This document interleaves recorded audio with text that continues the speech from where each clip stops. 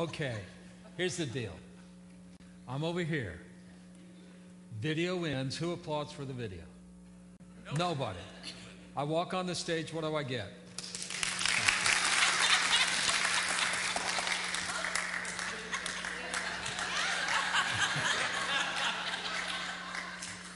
Emily Post, you know who she is? She's the etiquette lady. She says it's impolite not to stand if one person stands on a standing ovation.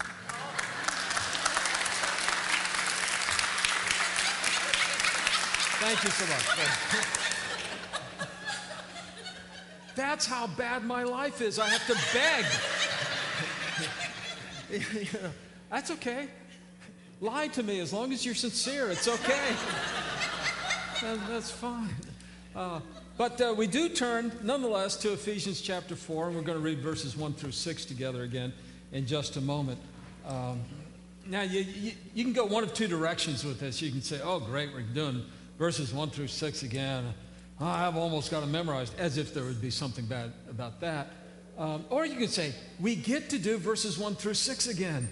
And we've just been working through and seeing the texture of how Paul is calling the body of believers, the collection of God's people, the congregation of saints into a unity in the body. And that's one of the things that we're going to be looking at for the next 2 or 3 weeks, and that is the onenesses that undergird the unity of the church. We're going to see that in verses 4, 5, and 6, where he says there's one body and one spirit and one hope, that there's one Lord, one faith, one baptism, and one God and Father of us all. But as we look at that, understand that these things are not obvious. These aren't things that would just leap to mind in the normal human way of thinking. You know, it says, for example, one body, and the first thing the world is going to say, what do you mean one body? There's a bunch of different churches. You guys can't even get along with one another. You've got all these denominations and traditions and theological positions and arguments and interpretations and so forth. And the fact is that's absolutely true, because we've got all these things in the church called people. And we don't see things all the time the right way or the same way. And that happens. But, you know, the amazing thing is there's just one Spirit that brings that all together in a unity that transcends the things that look like we're arguing about. And ultimately, when we get to heaven and you walk in the gates, nobody's going to say, are you a friend of the Baptists or a friend of the Lutherans or a friend of the Catholics? Where would you like to sit? There's just going to be one body, and that'll be the body of Christ. And there'll just be one way of worshiping, and that will be to give glory to the Father through the Son, even then by the power of the Holy Spirit. There's only going to be one understanding, and that's going to be the anthem sung of the glory of God's grace in saving us for all eternity. So there is one body. We haven't achieved that yet. We haven't realized that on earth yet, but it's there, and that's the goal, and that's the purpose. And there's one Spirit, and there's one hope, and there's one Lord, and there's one faith. And to all these, the world would come back and say, well, why don't you try something else? Why don't you try a different Lord? Why don't you try a different faith, a different religion? Why don't you try a different baptism, that is, a different allegiance, a different loyalty? For each one of these things, the world will rise up and say, why don't you try a different God other than the true and living God, the Father of our Lord and Savior, Jesus Christ? So as we read these 7 things that Paul says there's just one of these things, what we're reading is the undergirding foundation for the unity of the church. The things that as we all point to these one things, then we are coming together. As we move towards those, we're moving towards one another. And that's Paul's purpose really in writing this paragraph of Scripture. He starts out and he says, walk in a manner worthy of the calling to which you've been called. He says one of the things that means is working towards these aspects of what God is doing in your life that bring about unity and bring you together in a marvelous and in a fantastic way. So that's why we're reading these things. That's why we're going to spend a couple of weeks thinking about them, is to get us on the page of these fundamentals of the unity of the Christian body, of the church, the body of Jesus Christ. So with that as an introduction, let's look at verse 1, chapter 4. And Paul says, I, therefore, a prisoner for the Lord, urge you to walk in a manner worthy of the calling to which you have been called, with all humility and gentleness, with patience, bearing with one another in love, eager to maintain the unity of the Spirit in the bond of peace. There is one body, one Spirit, just as you were called to the one hope that belongs to your call. One Lord, one faith, one baptism, one God and Father of all, who is over all and through all and in all. Let's bow together in prayer.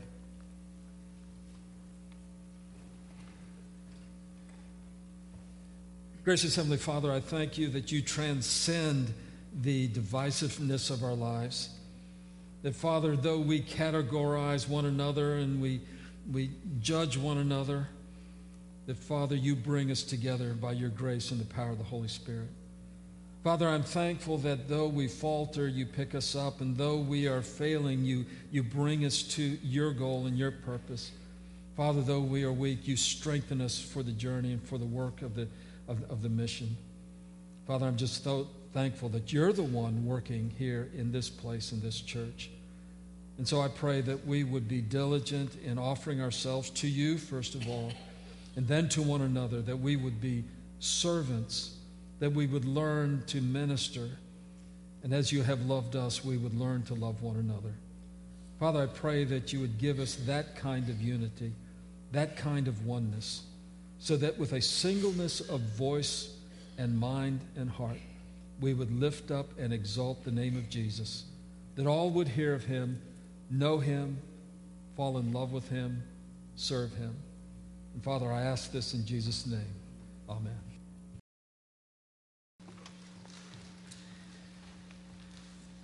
You know, there are so many things about the Christian life and the Christian faith that are a combination of now and not yet. Salvation itself is a now and not yet, but later to come experience. For example, the moment you ask Christ into your heart as your Lord and Savior, repenting of your sins, asking for forgiveness, at that moment you are born again. You are a child of God. No one can ever take away from you your place in heaven for all eternity. Your salvation is secure. Salvation is now. But there's a part of salvation that is not yet. For when God saves us, he not only saves us from our sins, but he saves us for and to his glory. He saves us so that we can be conformed to the image of Christ, and by looking like Jesus, reflect who God is and give glory back to the Father that he alone deserves. And we're about that process. It's something that's going on. Because we look at our lives and we say, yeah, I'm saved, I know I'm going to heaven, but I look at my life and there's a lot of the old life still there. There's a lot of the old problems, the old hang-ups, the old sorrows. There's a lot of the old questions and doubts and confusions. There's a lot of things that I'm still doing now that I used to do, and it doesn't look a lot different. But here's the thing. God sends us his Holy Spirit to work a work of sanctification in us. And that Holy Spirit is working day by day to bring us from where we are now to where we will be, but are not yet. And so salvation itself is a now and not yet kind of thing. And our confidence, and to jump ahead, our hope is that God will complete the work that he has begun in us. And he will not fail in doing it. There are other things about the Christian faith that are now and not yet, and the church happens to be one of them. The church as the body of Christ, the church is the place where believers gather together and worship and serve and minister and witness. The church is a collection of real life human beings coming together as the body of Christ, which is an emblem of perfection, and yet we are also human beings and the very essence of imperfection. And so it's not very hard to find problems in the church. You know, in some ways, we all are a problem, you know, in the church. Some of us more than others, and some of us too more than others. But that's another sermon for another day. But the church is called to be the perfection of the body of Christ, but we're not there yet. But Paul says, as you walk in a manner worthy of your calling, as you live out your life in a way that reflects the end goal that to which God has called you, as you walk in a manner worthy of your calling, here are some of the things that are out there, not yet, that are going to be now, and not yet, all at the same time. And so as he talks about Christian unity, we don't see that unity yet, but we're moving there, and we're getting there. And Paul, it's almost as if Paul says, so keep your eye on the end goal. Have just a little bit of focus on what you need to do. There are a lot of things in life that will be changed if you can just focus on what's essential and what really matters. I won't tell you that I used to play golf, but I will tell you that I don't play golf now. I haven't for decades, and that's because I respect the game too much. I played golf for a little while in college, and that was enough to convince me that life is too short to learn the game of golf. But while I was trying to learn the game, one of the things you have to do is hit the ball, and I didn't know that. So I would work on the first stroke, the drive, and I would read books on this because I had a terrific slice shot. If only they designed golf courses with dog legs that went 50 yards out and 150 yards to the right, I would have been a scratch golfer. But they don't do that. They know that's how I hit the ball, so they dog leg left all the time. But anyway, so I was trying to improve my drive, and I would buy books, and I found out that, well, it matters where you put your feet and shoulder width and comfortable, and bend the knees, don't bend the knees, and address the ball, high ball, and then and then keep the arm straight, and then cock the wrist, don't cock the wrist, on the backswing, up backswing, down before you go over and out, inside out, outside in. And I was thinking about 1,000 things. And what I noticed about people who actually play golf, they don't think about anything when they're hitting the ball. They just hit the ball. They're focused on the task at hand, just hitting the ball. Now, they know all the things about the swing. I mean, they know how to analyze a swing, and if their swing goes bad, they know what to do and adjustments to make. But ultimately, you can't think about the 1,001 things that go into a golf swing if you're going to hit the ball. You have to focus. You have to focus on what really matters. And so Paul says, I want you to focus. As you're living in the body of Christ, just focus on these things that matter. So one of the things I want you to focus on is to remember that there is one body of Christ. There's just one body. The world is going to try to segment your life and have you belong to a lot of different bodies, if you will, a lot of different societies or groups or cults or clubs, those kinds of things. The world is going to try to get you to just fragment your life all over the place. And even though we have something called social media, it actually doesn't bring us together. It just fragments us and keeps us apart. I was at a family reunion where I met some relative who's somewhere on the family tree. I don't know where, but I was talking to her. She was a high school student. And we were talking about texting on the phone and all that. And she said, I've got a problem. I said, what's that? She said, I text my boyfriend all day long. And then when we finally see each other, we have nothing to say. I suggested getting rid of the phone. That didn't sit well. She wanted a different answer to that. But, our social media is actually anti-social media. And our world is just tearing us apart. But Paul said, keep your eye on this goal. There's one body. There's one place where you belong. There's one place where you are united with other people, and that is in the body of Christ, in the church. Paul said that's a part of the calling to which you've been called. That word call is actually kind of interesting, I think. In Hebrew, the word for call is kahal. It has no relationship at all to the English word call, but it sure sounds like it, kahal, and that's why I could remember it. But the word kahal in Hebrew, it means to call, and it's also the word that's used in the Old Testament to talk about the assembly of God's people. When they came together, the congregation of God's people was called the kahal.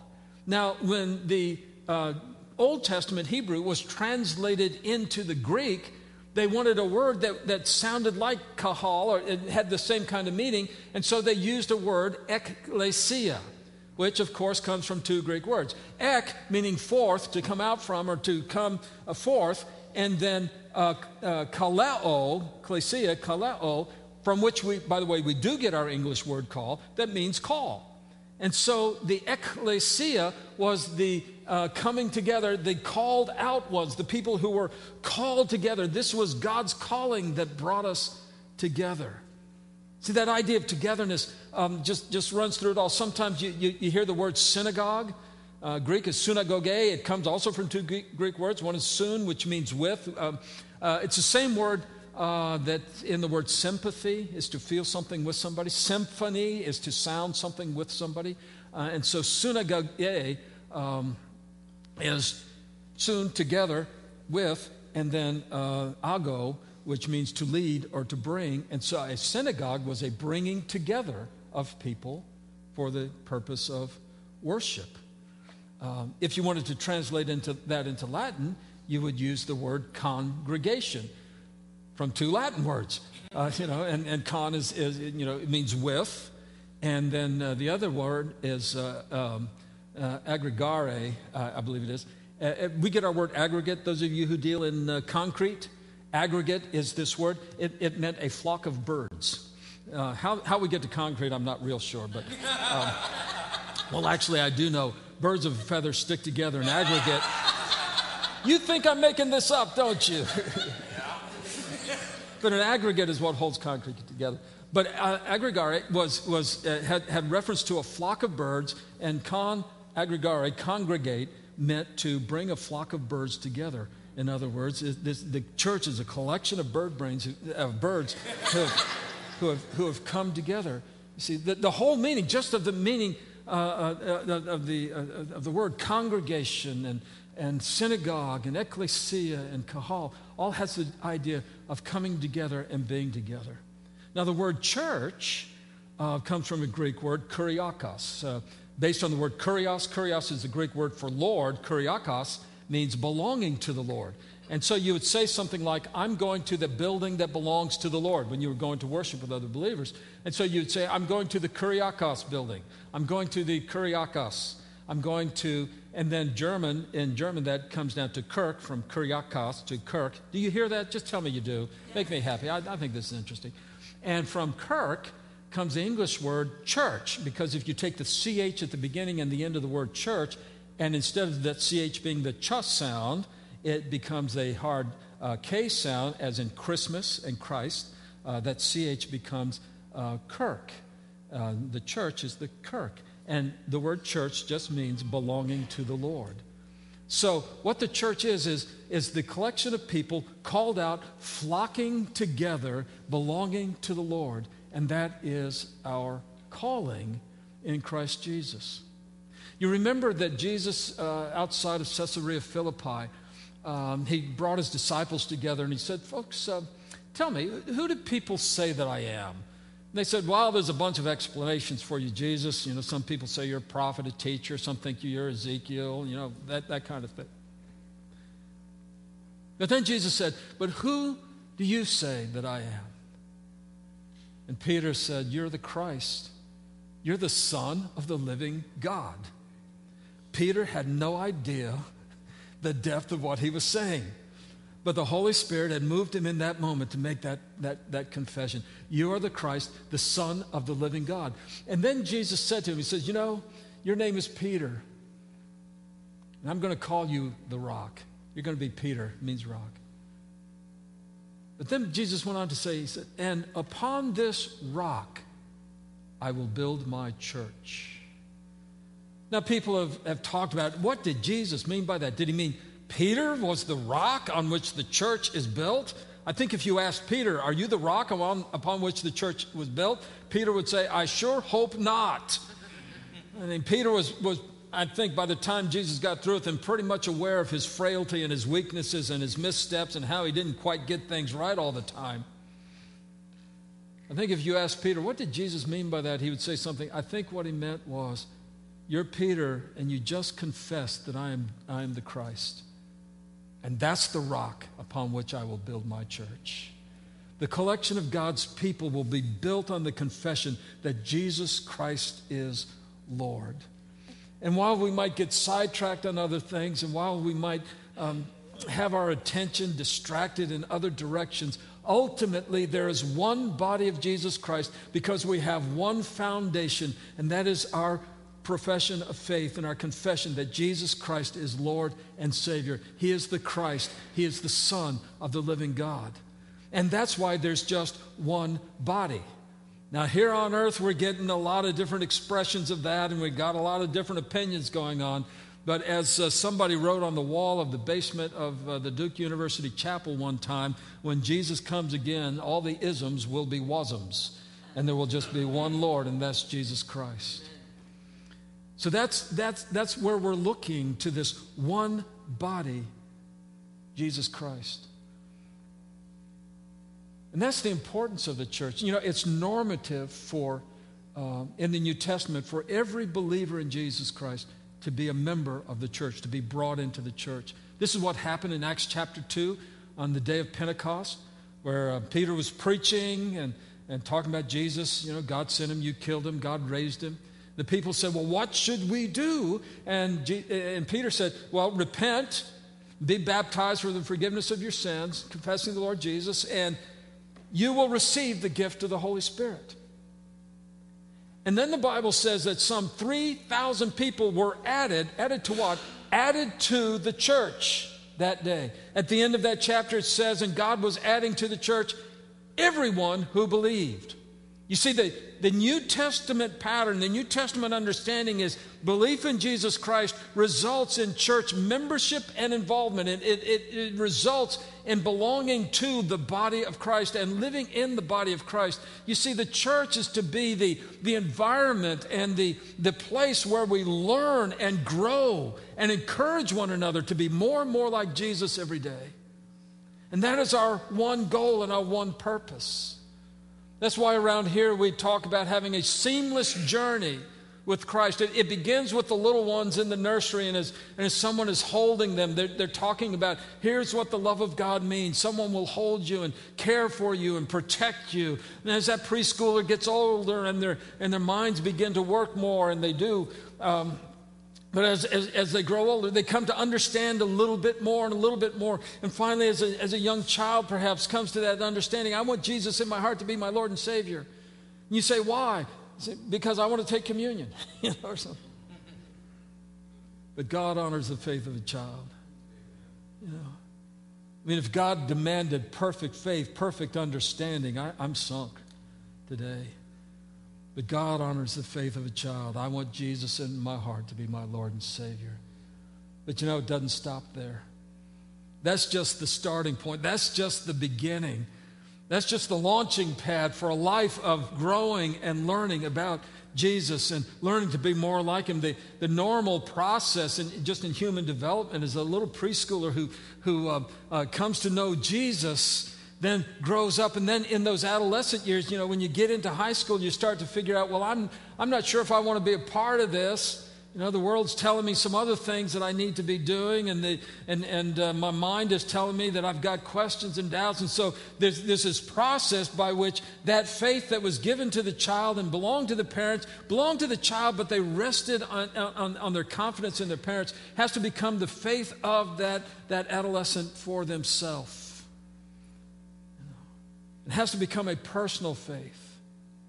Now, I'll tell you what happens to a lot of us. We get into college, and somewhere in the first couple of years of college, when we're out on our own and we're making our own decisions and we're deciding, where we fit into the universe and all that, a lot of times what happens is the Holy Spirit comes to you.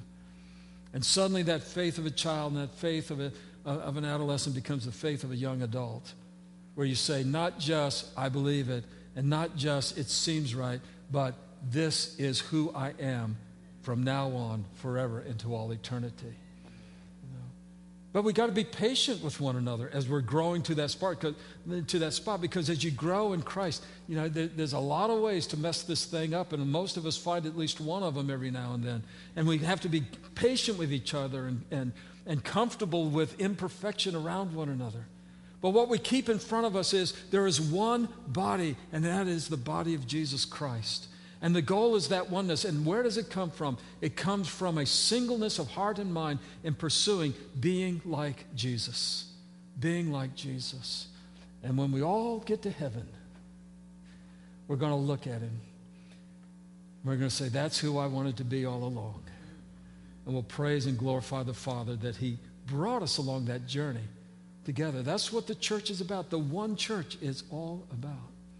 And so we talk about that seamless journey around here. It's why we encourage you to let the kids run a little wild so that, this place, children are very physical in their understanding. Everything is, you got to be very graphic about it.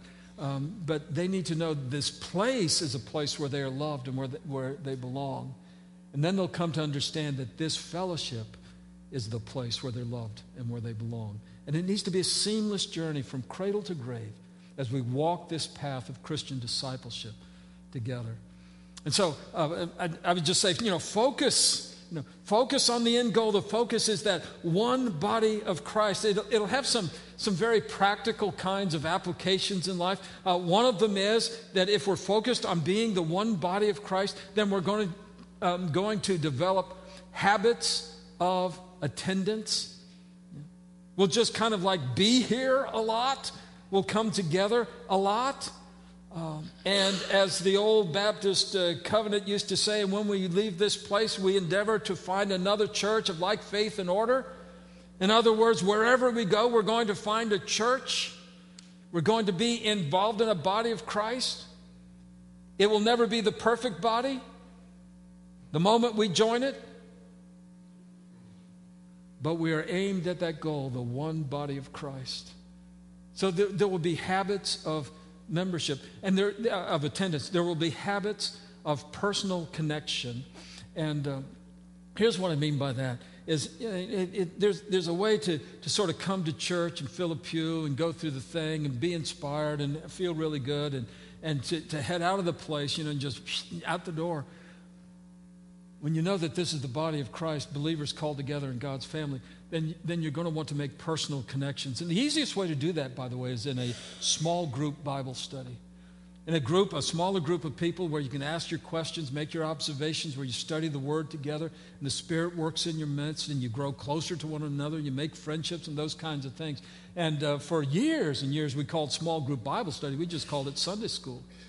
And it wasn't for children, it was for every age. Baptists, by the way, were very odd in that. Most denominations didn't do that. But it was a place to get together in a small group and study the Word together and make personal connections with other believers in Jesus Christ.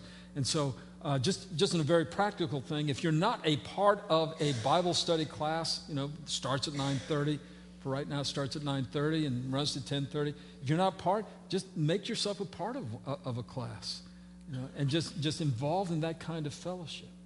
And not only will you develop patterns of habitual attendance and patterns of personal connection, you'll also develop patterns of personal investment. And I know what you're doing. You're stepping back and you're saying, "Oh no, he's going to talk about money now." And I don't know. It includes money, but it's much more than that. It's not like we want 10%. We want it all. And by that I mean we want your heart and your mind and your soul to be sold out to Jesus.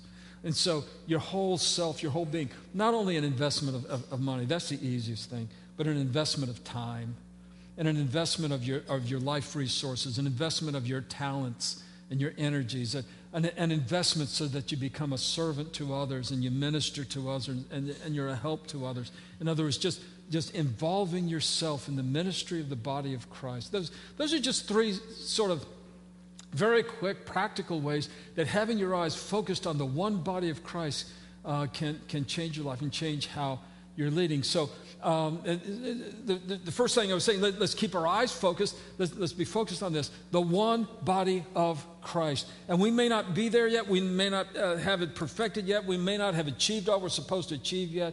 But that's the goal, and that's where we're headed. And ultimately, God will do that in His glory. So one body, and then he goes on to say one Spirit. There's one Spirit. Now, I guess in a Christian sense, that's sort of easy to say. But in a worldly sense, there's a lot of, if you will, spirits vying for your attention. There's a lot of ways to try to be motivated in your life, and a lot of ways in which you can look for direction and guidance in life. A lot of places to look as to what shall I do now and how shall I live. But there is only one Holy Spirit of God, and that is the Spirit that is to reign in us and through us and over us. Let me give you a little insight into what Jesus said about this. This is found in John chapter 16. Actually, back that up one chapter to chapter 15, the very last couple of verses. That sticks together. This would be John 15:26. Now, this is where Jesus is talking to the disciples. It's his last time he taught them before being crucified. And sometime go back and read chapters 14 through 17 and just see what Jesus talks about. He talks about the glory of the Father. He talks about the relationship of the Father and the Son. And he talks about the gift of the Holy Spirit. In other words, when Jesus taught his disciples, the last thing he taught them was the Trinity. The glory of the Father through the Son by the power of the Holy Spirit. And here's some of the things that he said about the Holy Spirit. This is in John 15:26. He says, but when the Helper comes. Now that word helper, well, the Greek word won't help you, but it's a reference to the Holy Spirit. That's the easiest way to put it for right now. But when the Helper comes, the Holy Spirit comes, whom I will send to you from the Father. Now, bypass all the debate that church history has about this. But what we know is that the Holy Spirit comes to us from the Father through the Son. You see the Trinity working on here? Okay. The Spirit of truth who proceeds from the Father, he will bear witness about me. And you also will bear witness because you have been with me from the beginning. So Jesus says, the first thing I got to tell you is that the Holy Spirit is going to come and he will bear witness of the Son. Now, folks, I would never have come to the conclusion that Jesus Christ is the Son of God, the Savior, the only one who can redeem me. I would never have come to that conclusion apart from the Holy Spirit. I'm just not that smart. You might be. I mean, you might have figured it out. You might be intelligent enough that all you had to hear was a couple of concepts and you'd stitch it all together and say, wow, yeah, that's absolutely right. But for the rest of us, we need the Holy Spirit to show us who Jesus is and to bear witness to Christ. You know, a teacher will tell you that you can put all kinds of information in front of a student, but something else has to happen before that student learns. And nobody can really tell you what it is. In Christian witnessing, you can put all the truth of the gospel in front of a person. You can show them the wonders of God's grace in Christ, but something else has to happen besides the mere conveyance of information. There has to be the work of the Holy Spirit to move that heart, to reach out and ask Christ in to their life. And so the Holy Spirit brings a witness to our lives. And just practically, what a joy it is to know that as I share Christ with my family, you know, as you teach your children and as my grandchildren are being taught, that I can rely upon the Holy Spirit to do the witnessing and the teaching and bring about that moment when what is just said on the outside becomes something embraced on the inside. That's why you have, if I can jump ahead, that's why you have hope for your family. That's why you have hope for your friends. That's why you never give up. That's why you know that it's not that I'm failing because I don't have the right words. It's up to that person's response to the wooing and the invitation of the Holy Spirit in their lives. So first of all, the Holy Spirit brings a witness. Then if you skip down to verse 7 in chapter 16, John 16:7, Jesus says this, nevertheless, I tell you the truth, it's to your advantage I go away. If I do not go away, the Helper, the Holy Spirit, will not come to you.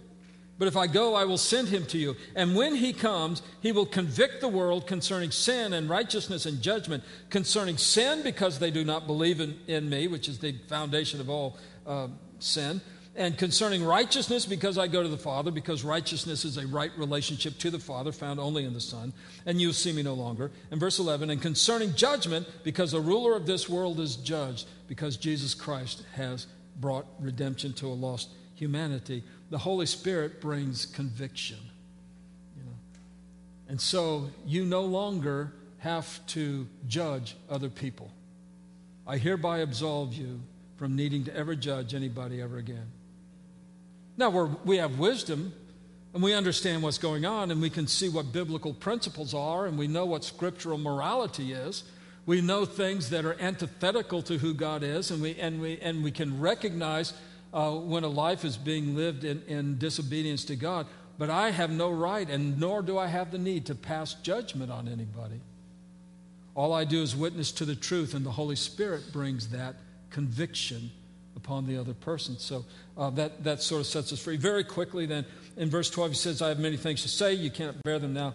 But when the Spirit of truth comes, he will guide you into all the truth, and he will not speak on his own authority, but whatever he hears he will speak, and he'll declare to you the things that are to come. So the Holy Spirit reminds us, guides us into the truth. You know, sometimes when you're dealing with a problem, and you just need an understanding, and a verse pops into your mind, a biblical teaching, a truth pops into your mind. That's the work of the Holy Spirit. The Holy Spirit guides us into all truth. And then very quickly, verse 14, he will glorify me. He'll take what is mine and declare it to you. The Holy Spirit leads us to glorify the Father through the Son. And so Paul said there's one Holy Spirit, just one Holy Spirit. And you know, when I was in college, I ran into the charismatic movement. Y'all remember that? There's vestiges of it left today. Joel Osteen's dad was charismatic, by the way. Roll over in his grave if he saw. Well, anyway. But the charismatic movement was about receiving the baptism of the Holy Spirit. You know, I had a lot of friends. They'd gotten the baptism of the Holy Spirit, and they're speaking in tongues. And it looked like a great experience. And what did I know? I was a kid, and I thought, you know, what is there something to this? They seem to be really on fire for the Lord and all these other kinds of things. And that's when I started studying about who is the Holy Spirit, what is the ministry of the Holy Spirit, and who has the Holy Spirit, in whom does the Holy Spirit reside, and how do you get the baptism of the Holy Spirit? And what I found out is the Bible teaches us that if you ask Jesus into your heart as your Lord and Savior, you receive the Holy Spirit. You are baptized in the Holy Spirit. Now you can disobey the Spirit and you can grieve the Holy Spirit. But that Holy Spirit is the gift of God in your life. What does that mean? That means if you're going to live and walk in the power of the Holy Spirit, it just means doing what the Holy Spirit tells you to do. And 90% of that is clear from God's Word. I'm just going to tell you, you know 90% of God's will without a doubt. You know for a fact that you should always be kind and generous and loving and forgiving. You know for a fact that in every situation you should just strive to be like Jesus. You know that the Holy Spirit is always leading you to do things that glorify the Father. So anything else is not going to be of the Holy Spirit. So 90% of God's will, you've already got nailed down. Now, the other 10%, I know what we're talking about there. Is, you know, like major decisions. What should I do with my life? What career? Should I change jobs? You know, family, those kinds of things. You know, that requires a lot of wisdom and soul searching and prayer and those kinds of things. But what I want to tell you is you can walk in the Holy Spirit. It's not an emotional experience. It's a matter of obedience and just doing what you already know. So Paul says there's one Spirit. One Spirit. And that's the aiming point. That's where we're headed. And as we're all headed there together, that's the unifying Spirit in the body of Christ. And then finally for this morning, just at the end of verse, back in Ephesians 4, at the end of verse 4, he says, and there is one hope that belongs to our calling. There's just one hope. And that hope is Jesus Christ. He is our hope. He's our hope of heaven. You know, he is our certainty of arriving in the presence of God for all eternity. Jesus Christ is our hope of heaven. Very quickly, Jesus Christ is our hope of sanctification. You know, one of the sorrows of Christian life is knowing the gap, the distance between who I am and who Jesus is. And that process of closing the gap, that process is called sanctification, looking more like Jesus, what it means to be sanctified. And the Holy Spirit is working that work of sanctification in us, but it is our hope in Jesus Christ that brings us along the path of sanctification. For our hope is to look like Jesus and to reflect who He is. And so He is our hope of sanctification, not my willpower, you know, not my resolve, but it is the power of Jesus Christ given to us by the Holy Spirit. So that Christ is our hope of heaven. He's our hope of sanctification. Christ is the hope for your family. Jesus Christ is the hope for your family.